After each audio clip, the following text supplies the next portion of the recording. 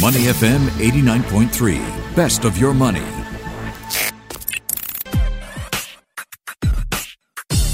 Money and Me on Your Money, only on Money FM 89.3.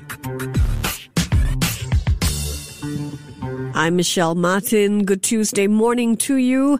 This week, traders are going to be looking with interest at the Fed's FOMC updates. What can we expect? We'll preview the expectations. Freddie Lim, Chief Investment Officer, co-founder at Stashaway. We're also going to look at those U.S. stimulus checks and which sectors in the stock market they could benefit. Freddie will also weigh in on whether investors who want to take advantage of a rotation to small cap stocks, can ETFs help them out in that regard? So a lot happening on the show. But first up, let's say welcome to Freddie Lim. How are you, Freddie? Good morning, Michelle. Good morning. All right. Long time no chat. How have you been? I've been good. I've been busy. And it's been interesting in the market. Hasn't it? Asia-Pacific stocks trending higher this morning. Another night of record-setting gains on Wall Street. So, a lot of expectations of what the FOMC is going to release this week. They are expected to hold interest rates at their near zero lower band, and the rate of asset purchase is steady at about $120 billion per month. And we've seen Jerome Powell's remarks in recent press conferences. There are expectations that he's likely to stick to, a usual dovish tone is what we're going to hear. But there are interests out there in terms of what the Fed will be releasing when it comes to their new economic projections, right, on inflation and growth, whether they expect inflation to pick up in the short run, their updated inflation forecast, that updated dot plot as well. Do you think markets have already brought forward their expectations for this meeting? What are you expecting? I hate to be a killjoy here because there's been a lot of excitable moves in the markets already in terms of the bond markets. So I think the environment is already cautioning the Fed not to create any ripples on the market. So I think on Wednesday in the release, it's going to be more like we're going to upgrade forecasts for GDP. We're going to upgrade outlook for inflation because of growth. We're going to upgrade outlook for employment, but they're going to also at the same time say it's going to take a long time to get to full recovery, right? So I think they're going to be very careful with giving too much hints to people about when they would raise rates or when they would tighten policy. That's the last thing they want to give away right now. Yeah, traders are going to be on the lookout for more information as to when or how the Fed might respond to those bond deals that we're talking about, any further increases in government bond yields. So do you think the Fed is likely to want to avoid causing yields to move any higher? Yes, especially when we have $1.9 trillion of new government bonds, new government stimulus coming in. Somebody has to pay for it. And not just that, there's $1 trillion of infrastructure spending that the Biden administration is trying to push through. Another $1.5 trillion of clean energy reforms. And somebody has to pay for this $4.3 trillion in total. And that's the reason why the long-term bond market is the one that's moving the most, right? Somebody has to pay for it in the next generation. Okay, so do you think that, a 60-40 division of portfolios, which includes bonds, is no longer sort of a rationale or ratio that works well given the current rate environment? Well, it depends on what maturity of bonds you hold on the 40% on the bond side. I think fund managers need to rethink the 60-40 in terms of think about it deeper in details. On the 40%, perhaps you want to shorten your maturity because the most volatile and the largest swing is going to be in the long term, the most longest dated bonds in the market. So you want to move it to the medium term or even move it shorter, right? Okay. What are your expectations on the topic of inflation, Freddie? Well, actually, there is some increase of inflation expectations. But in terms of real inflation, what we're seeing right now is actually due to COVID-19's impact on supply chain rather than the Fed's policy. So, for example, metals prices gone up. So your Rolex is, you realize last year and now the Rolexes, the luxury watches, the prices have gone up. And also the OECD Agriculture and Commodity Price Index has shown us that there's also some food price increase quite noticeable last year. These are transitory in nature. They will revert when we reopen because of vaccine progress. All right. Now, when we look at macro news, Joe Biden signing that $1.9 trillion corona relief package, Washington sending fresh aid, certainly one of the topics that markets have been discussing. So when you look at the stock market, which sectors do you see are likely to benefit from those U.S. stimulus checks? Well, the stimulus is going to focus is energy, is the aid on consumers. And so a business of a retailing nature tends to benefit. So in particular, I like the sectors for consumer discretionary stocks. It has 37% of it is in retailers, 6% of it is in apparel. So consumers will start spending on basic necessities. Some may even return to the malls or do some shopping online. So this is a good sector to be. And the other thing is the unintended effect of the stimulus. As we mentioned about the Fed just now, what's happening now is the bond supply long-term is an issue that the market is trying to digest. So long-term yield is rising more than medium and short terms. This is a very good situation for financial stocks because banks and institutions borrow short-term and lend long-term. So their net interest margin or profitability margin would actually go up from here. So consumer discretionaries, financials are on your list? Absolutely. What do you think of energy? Energy was a surprise. It's gone up the most, but I have to make the confession that it was a surprise. So unless you have a good handle on what OPEC Plus is going to do going forward, Good point, it is speculative. Yeah. Absolutely. All right. So those are the clear winners that you see in the event, given the $1 trillion stimulus plan. Are there any sort of other insights into how we should position given this stimulus package? To be honest, the positioning should have been done before it was announced because the market has moved forward even ahead of the announcement.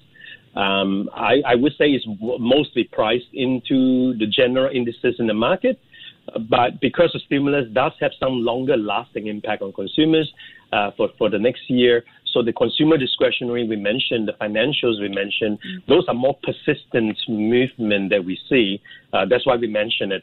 But as in other sectors, I think it might just be a bit more uncertain because the market doesn't move forward quite quickly. All right. We're speaking with Freddie Lim, Chief Investment Officer, co-founder at Stashaway. When it came to small caps, we've seen the Russell 2000 index, Freddie, up nearly 20% since the start of the year. So much better than the Dow, the S&P 500, and the NASDAQ, which have had gains, but in the low single digits. So when it comes to small cap stocks offering value, Freddie, can ETF buys help investors who want to take advantage of what they're seeing in the economy in terms of moves to small cap stocks? The short answer is yes, a resounding yes, because on my list right here, when I search in Bloomberg, for example, there's a huge list of small cap ETFs that's available. And they're all offering very broad-based exposure. For example, IJR, which is an iShares core S&P small cap ETF, it has 607 names in its basket, going across banks, retail, REITs, commercial services, software, and more. So, yes, there's ample choices, and it's easy to do today. Okay. And what do you say to investors who want to understand, the fees involved if I do buy an ETF and maybe I want to buy the new FOMO ETF? There's a new exchange-traded fund, that's making the news today that mimics FOMO trades. There seems to be an ETF for everything, right? So what do traders, what do investors really need to understand before they jump on, say they're looking for an ETF that will capitalize on value and momentum for small caps? What do they need to keep in mind in terms of risks?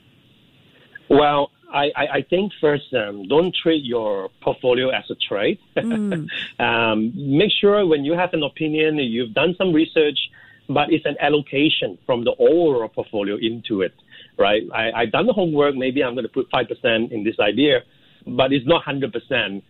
I've seen a lot of people, chasing one goose after another. You have GameStop going berserk, and then we have Tesla, then you have Bitcoin. But, you get tired and fatigued or burn out when you just keep chasing the next trade. And do think about it as a portfolio, and the trade is one part of it.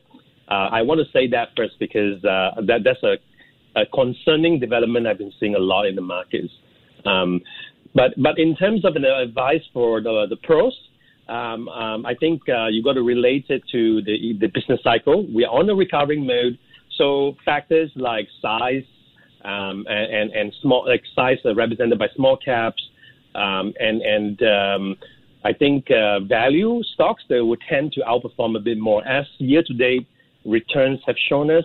This thing can have some more legs to go for the rest of the year. All right. Given what we've seen with technology stocks, the tech sell-off, do you think that ETFs that bank on innovation, the ARK FinTech Innovation ETF, for example, very popular from Cathie Wood, are those ticking time bombs?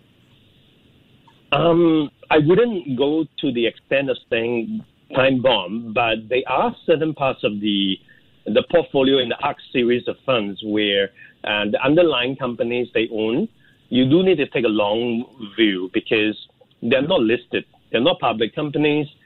When things are good, everybody's happy buying it. But, when things don't work well, even if you're ETF, but, there's no price for the underlying, the ETF may trade at a discount to the underlying asset value. So that's one of the basic fundamentals that investors should be reminded of when buying an actively managed ETF. They may not have every names in his portfolio publicly listed, but it's not a time bomb. I think it's a great fund, but the investors will confront some headwinds in 2021.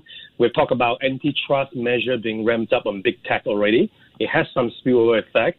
Section 230 of the Communications and Decency Act of 1996, if that is revised, it's going to put pressure on big tech firms. It's harder for them to avoid lawsuits from contents posted by their users on their social media platforms, right? For example, the vaccine is going to create sector rotation where, beaten down names are going to start coming alive and tech may relatively underperform in 2021 or even 2022. But, for us long-term investors, these are opportunities to average into tech, average it over time, over the next 2 years or something, to get a cheaper entry price for something that still has a long-term story. Great speaking with you, Freddie. Thank you for your insights this morning. Thank you. He's Freddie Lim, Chief Investment Officer, co-founder at StashAway. Market View Minutes with Michelle Martin on Money FM 89.3. So Ray Dalio is a billionaire hedge fund manager who is considered to be something of a rock star in the investment world. Ray Dalio has long been known for his disdain of holding on to cash, and he's reiterated that sentiment in his latest note to investors, which was published overnight on LinkedIn. I love Dalio, so I read everything he puts out. So here are a few of the best quotes and snippets, I think, from Dalio's column. First, it's time to quote, buy stuff. Yeah. Those two words, buy stuff. Dalio says, cash is trash. He says, rather than get paid less than inflation, why not instead buy stuff? Any stuff, he writes, that will equal inflation or better. Now, for those who can, Dalio says it would be a good time to borrow cash and buy higher returning assets with the debt. Dalio is particularly bearish on bonds. Even though the yields are rising, he thinks the returns are just too low. Next, Dalio expects the U.S. government to raise taxes as it can only issue so much debt. The Biden administration has actually already started talking about doing that to fund its upcoming infrastructure bill. So Dalio warns that the tax changes could be, quote, more shocking than expected. That's my read of Dalio's note. Next up, on a lighter note, do you ever fear that you are missing out, investors? There is an ETF for that. A company is registering an exchange-traded fund that tries to mimic FOMO trades, those based on the fear of missing out. The ETF will track securities that reflect current or emerging trends, and that includes just about everything, apparently. Stocks anywhere in the world, SPACs. This ETF is also going to cover other ETFs, derivatives, volatility products, and both leverage and inverse ETFs. So if you're looking for, a FOMO ETF, then yes, there is one out there. We've received word. Other interesting ETFs, the Van Eck ETF that's registered a social sentiment ETF, which tracks companies that receive the most social media attention. The components of the social sentiment ETF, though, are only updated monthly, while the FOMO constituents will change on a weekly basis. All right, got to keep those fees in mind as well with those updates, right? This is Market Minute. Before acting on the information on Money FM, please consider if it's suitable for your own investment objectives, financial situation, and risk tolerance. To listen to more great interviews, download our podcasts at moneyfm893.sg or download the SPH radio app available on Google Play or the App Store.